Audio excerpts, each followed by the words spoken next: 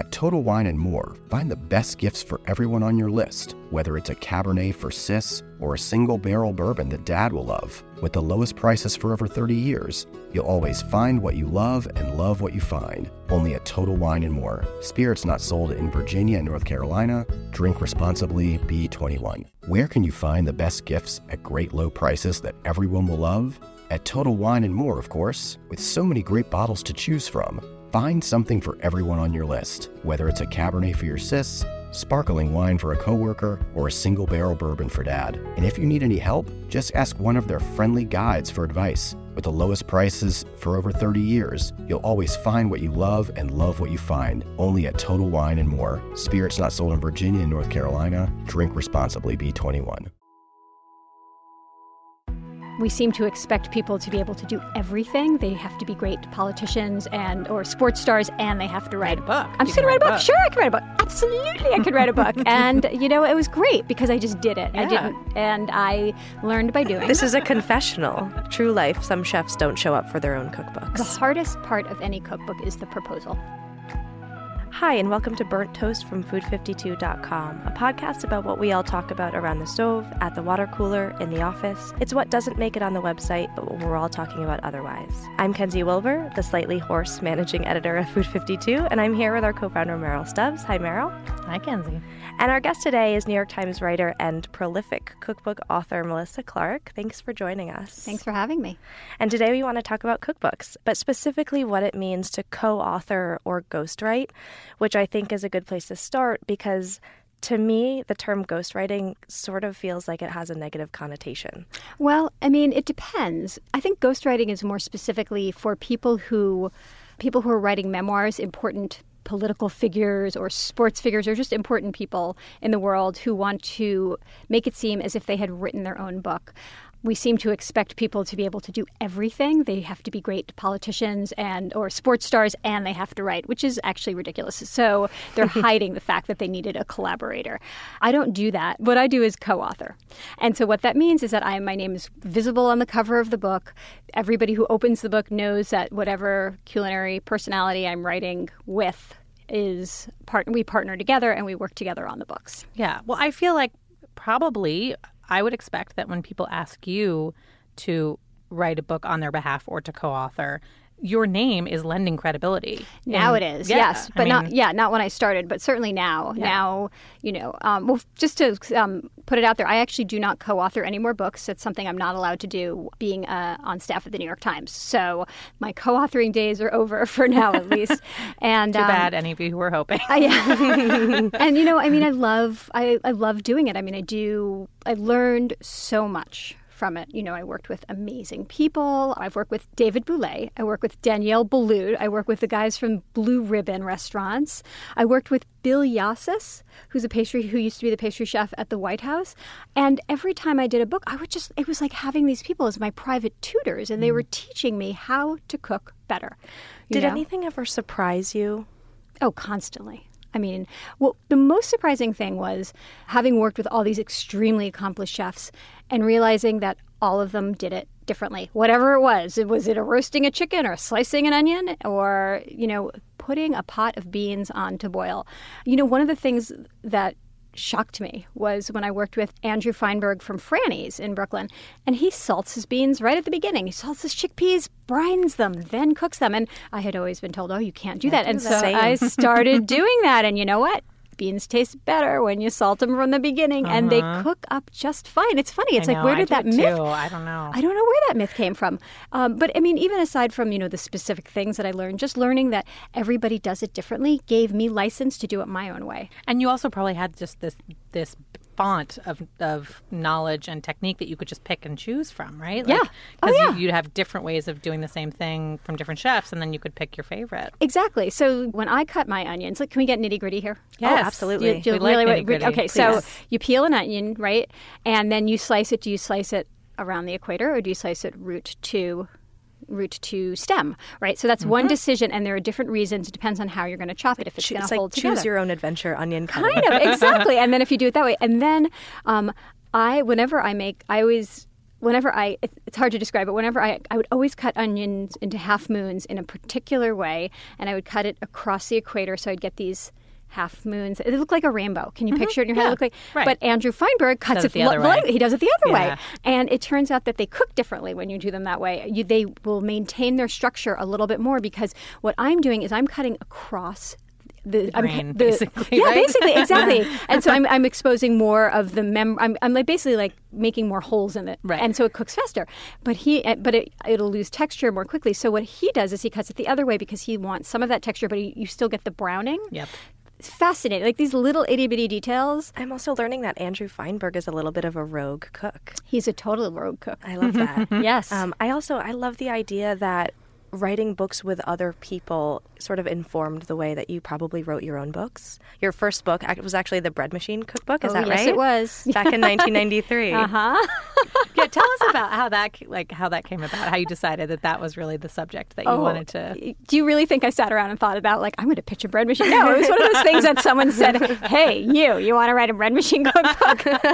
And I was in grad school. So I was too young to think about it too much. I was like, oh, money? You're going to pay me money? Just write a book. I'm just going to write a book. Sure, I can write a book. Absolutely, I could write a book. And, it was great because I just did it. Yeah. And I learned by doing. You got your feet wet. I got my feet wet. I had 4 bread machines going at the same time. I had to do this bread machine cookbook in 6 weeks. And it was over summer. Had you ever used a bread machine before? God, no. I love You were it. like, I don't not want to write a bread machine cookbook, so I guess I'll write a bread machine cookbook. Exactly. And it was just, wow, you're going to pay me money. And I think I probably spent all the money they paid me on ingredients anyway. I mean, I got very, very little, but it was so exciting. And I had the best time. And I also learned another valuable lesson.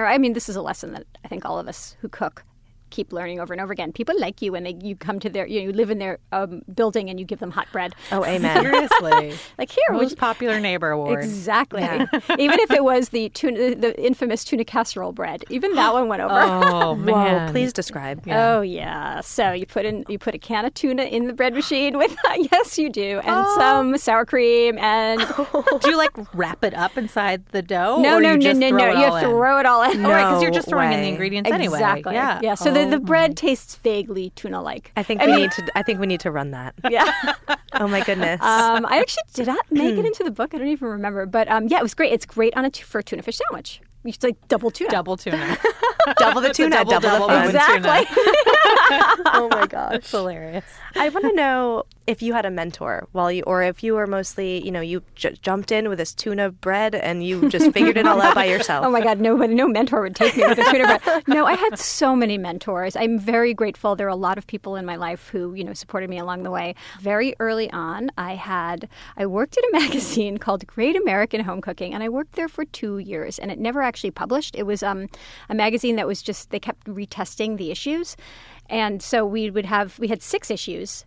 And we'd put out 6 issues, and we were testing them in the market. And it was a staff of people who used to be at Food and Wine magazine. And so these are great, talented, brilliant women and they're all women, as is often in the food world. And they really taught me. They taught me how to edit recipes. They taught me how to write a head note. They taught me how to test a recipe. Just the nitty-gritty of everything I needed to know for my career. This was right after I'd written the Bread Machine Cookbook. So, I had my food cred because I had this publication. And I was also just out of grad school, with my newly minted MFA. And I learned so much. Tracy Seaman, Pamela Mitchell, they just held my hand and taught me what to do. So that was the beginning. And then, every job I continue to learn. I want to get back to the co-authoring a little bit and talk about the process of actually creating a book with somebody else. I know a bunch of people who have worked on books with chefs and other authors, and they've described the process a little bit like dating. And I want to know how you think of it. Oh, each book is so individual. It really depends. Sometimes it's a romance. You get swept up with this other person and their whole life's view, and you're like, should I leave my husband and fly off with whoever, but Claudia Fleming and I are going to go, make a happy home together. Right, and then and I loved working with Claudia so much. And then sometimes, it's a little bit stressful. You have issues that come up, and sometimes it's a surprise. You think, am I going to be able to work with this person? And then you learn that, wow, you know what? They have a lot to say that I really didn't think think about.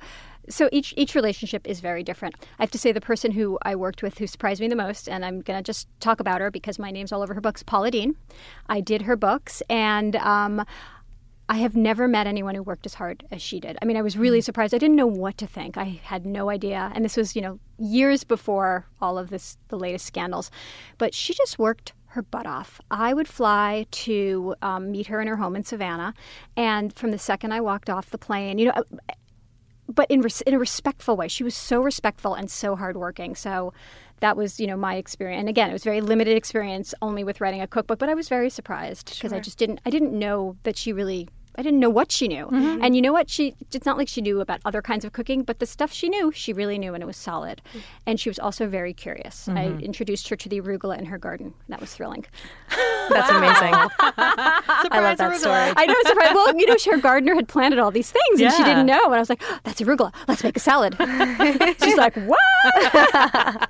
I was actually going to ask. And you also worked on books with her sons. Yes, I did. And were they equally as surprising and curious in the kitchen? No, different.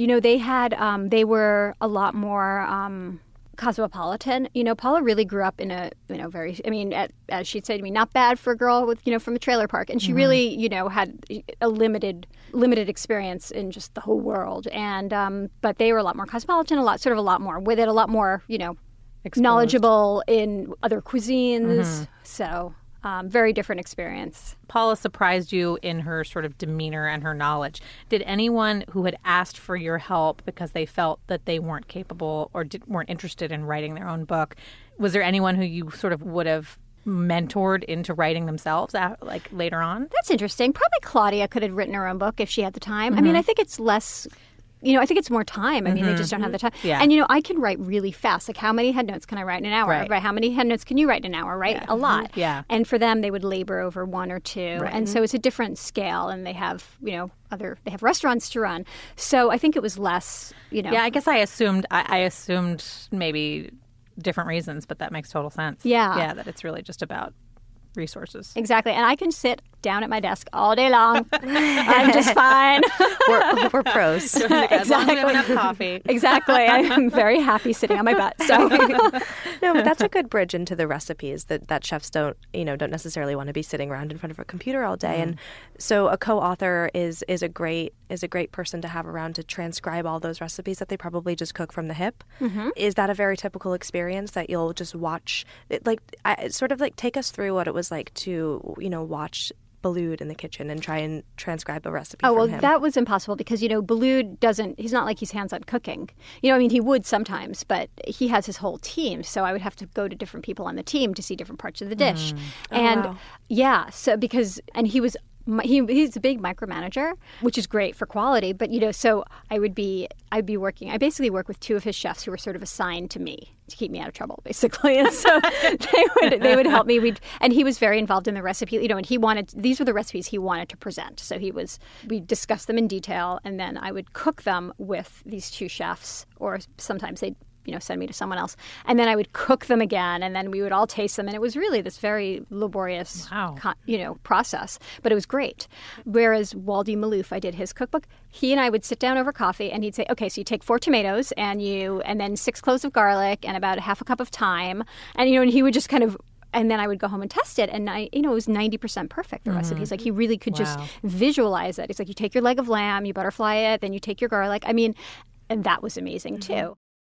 You reach for the top olive oils and invest in the best pans. But in the kitchen, how well do you care for your greatest tool, your hands? When mine take a beating cooking and cleaning, which is often, I use Bag Balm to work its wonders on my poor, distressed skin. Created 125 years ago on a Vermont dairy farm, their soaps smell great and clean hands without stripping moisture, and their fast-absorbing lotion means I can quickly get back to cooking. Treat your hardworking hands to Bag Balm, every chef's best friend. Use code FOOD52 for 20% off your order on bagbalm.com, good through 2024. In a book like Boulud's or Boulet's, where you are learning these recipes through teams of different people and their intricate dishes sometimes, how much are you thinking about, can a home cook pull this off in their own kitchen? Constantly. constantly. I mean, that is my job. My job is to be the chef whisperer, and my job is to say, can I do it like this? They'll show me the elaborate way, and I'll say, can I simplify like this? Can I simplify like that? Why are you? And that's also reasons for the why, because if it's not essential, I want to not use 17 pots. I would like to try to do it in 2. Right. So I'm always thinking of that. But I wanted to ask about industry standards for percentages of advances. When you're co-authoring a book, it's obviously different financially, and having done both, does that change per book, per deal? Is there sort of a standard? No, every deal is different. Sometimes you get paid a percentage of the chef's advance. Sometimes you get a flat fee. It depends on if you're testing recipes. It's so complicated. Oh my God. That is why I have an agent who just gets me the best deal that she can, and I don't. So you just don't even get involved? I try. Well, I have a minimum. I'm like, I'm not going to. You don't do this anymore, but yeah, in the past, right? No, I had a minimum, and it's like if they could meet my minimum. I mean, and I also, every co-author does different parts of the book. Some co-authors only test recipes. Right. Some only do the writing. I do both, and I insist on doing both. I don't do a book unless I can test the recipes, because what if they're not good, and how am I going to write them if I don't? About them if you haven't made them, right? But they're different. I mean, but then some chefs want their own people to test the recipes, and they just want the writer to write the head notes and the stories, and that's fine too. I mean, everybody has their own way of working. It's not, one is not better than the other. But for me, what I want to do is I want to learn that chef's techniques. I want to get into their head, and I want to understand what they do. And because otherwise it's a good job, but it's not a learning experience as much for me. Mm-hmm. How easy or difficult is it to kind of put yourself into their shoes? That is the most important part, at least of the voice. I mean, the recipes are another thing, but to get their voice, you have to get into their head. You have to anticipate what they're going to say. And it's really fun. I mean, for me, I thought it was great because I am also a frustrated fiction writer as well. So I love to write stories, and I love to create characters. And so, it's like method acting. Yeah, it is. It's great. You just get into their heads, like, what would they say? And sometimes for some chefs who maybe don't show up to appointments and who maybe don't actually talk to you for the whole entire book, you just make it up.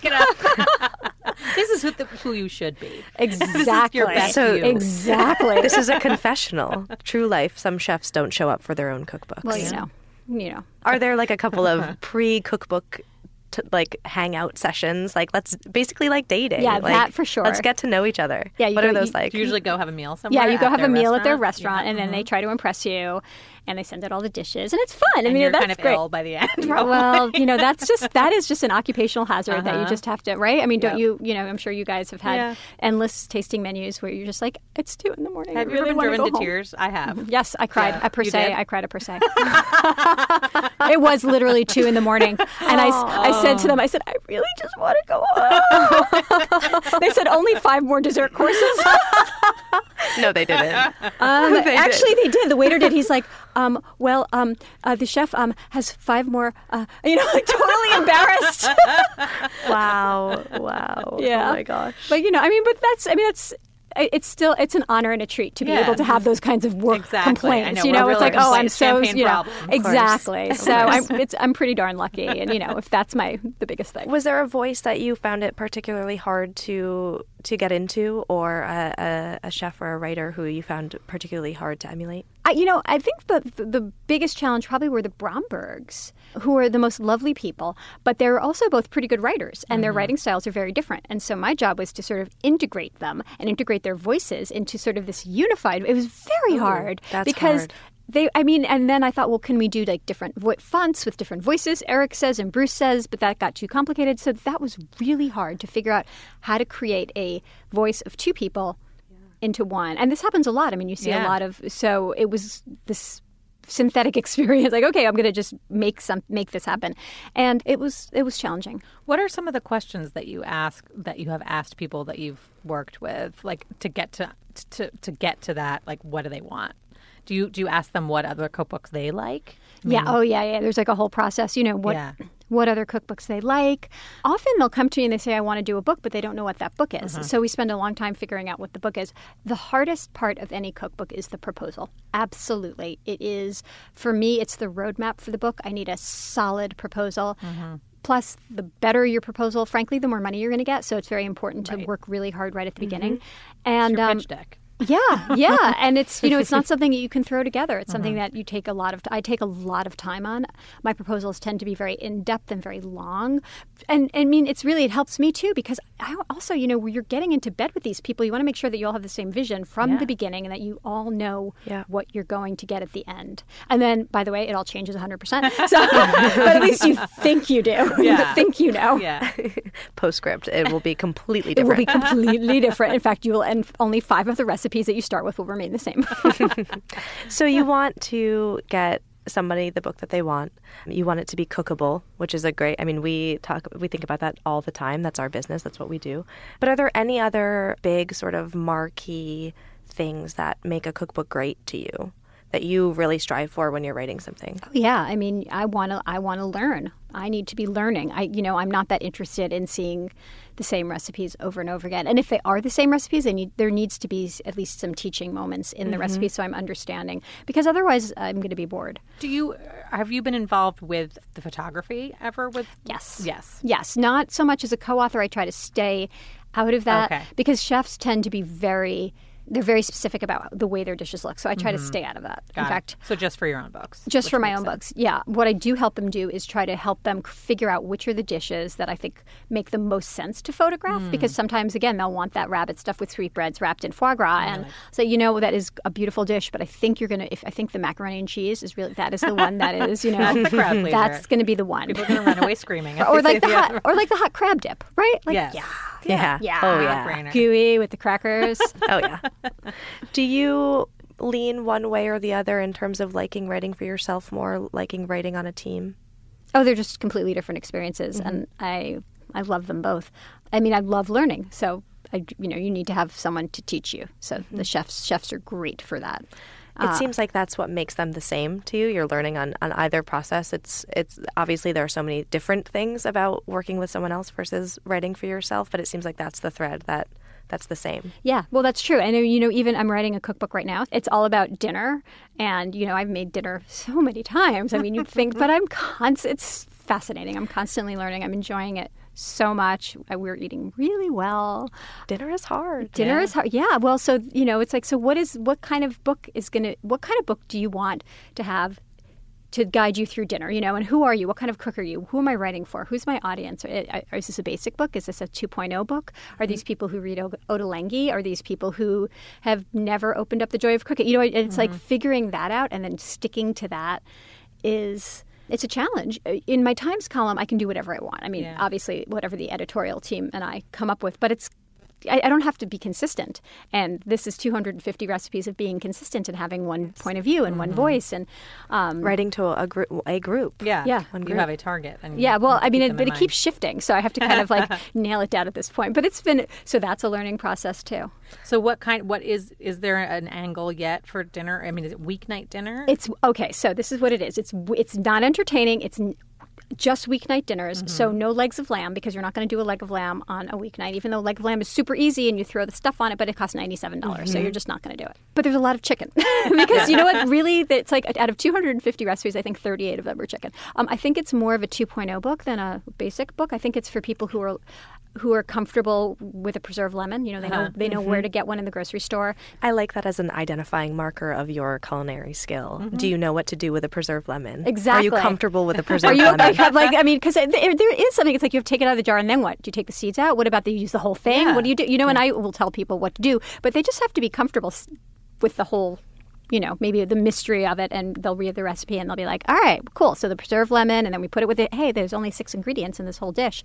And it's really complex because I use this preserved lemon. Wow. It's like salt, pepper, chicken, preserved lemon, and cilantro, and mint, and olive oil. And it's amazing. Yeah. So that's the kind of thing I'm going for, is I want to do flavor combinations that are a little bit unexpected. Super easy technique, though. So because people don't want to have to one pot or pan, or maybe 2, but, very streamlined. Small pieces of proteins, inexpensive, but, exciting in terms of flavor. So, Melissa, you have to go. I do. I'm having 7 people over for dinner tonight, so I have to go home and cook dinner. So it's 4:30 p.m. What time are they coming over? They're coming at 7. I'm going to jump on the subway. I'll get home by 5:15 or 5:30 if I'm lucky. I have an hour and a half. I have my husband as my slave for that hour and a half. The chickens are marinating. I got up at 6. I'm making chicken. I got up this morning and I made this fabulous parsley jalapeno kind of salsa verde with anchovies and capers. So I have that made. So I've got the chicken. I've got the chicken in the fridge. I've got the sauce. I have cute little micro potatoes, and then whatever else I can find. And a bunch of wine. Great. And a bunch of wine.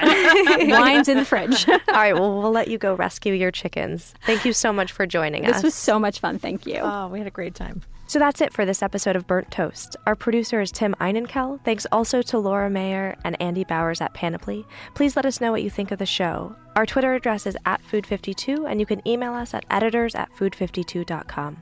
If you like the show, tell everyone you know and subscribe to us on iTunes.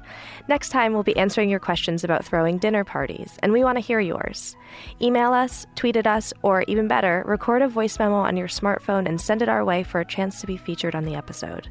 For Melissa Clark and Meryl Stubbs, I'm Kenzie Wilbur. We'll talk to you next time. Thanks for listening.